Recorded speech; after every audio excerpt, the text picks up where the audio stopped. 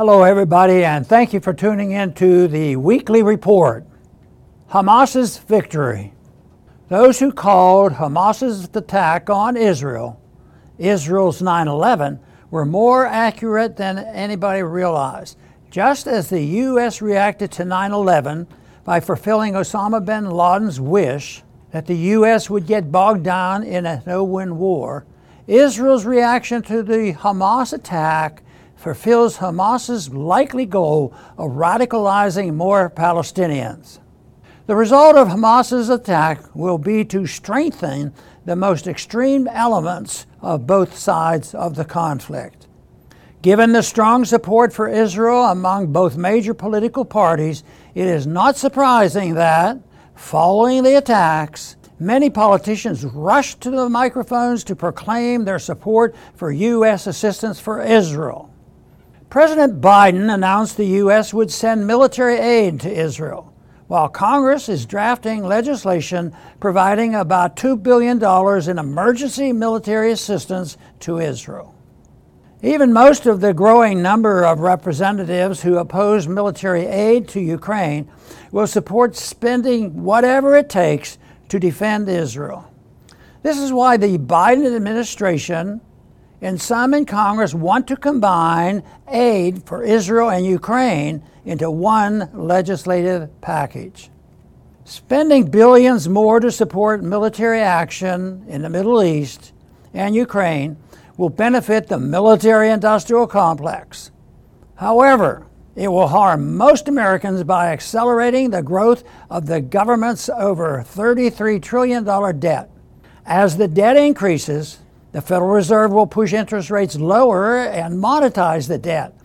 This will lead to increased price inflation combined with economic stagnation and high unemployment. In other words, stagflation. Concerns over the government's debt and the Federal Reserve's enabling of that debt with easy money and low interest rates will lead to more challenges to the dollar's world reserve currency status. Increased resentment over U.S. hyper-interventionist foreign policy will also lead to changes to the dollar's reserve currency status.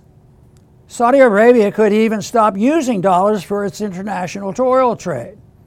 The end of the petrodollar would be the final nail in the coffin of the dollar's world reserve currency status. The end of the dollar's reserve currency status would mean the U.S. government could no longer run an empire abroad and an authoritarian welfare state at home. The question is not will the American empire end, but when and how. It should end deliberately, with Congress starting the process of restoring limited constitutional government by ending all foreign aid and bringing our troops home. When Israel was criticized by bombing an Iraqi nuclear plant it feared would be used to produce weapons, I defended Israel's right as a sovereign state to act in what it saw as its national security interest. I still hold that view. I believe Israel would benefit if the United States ends all foreign aid, since much of it goes to Israel's enemies. Foreign aid also gives the U.S. an excuse to engage in other forms of meddling. Ending U.S. interventionist foreign policy would allow the Israelis and Palestinians to find a way to a just and lasting peace. Thanks for listening.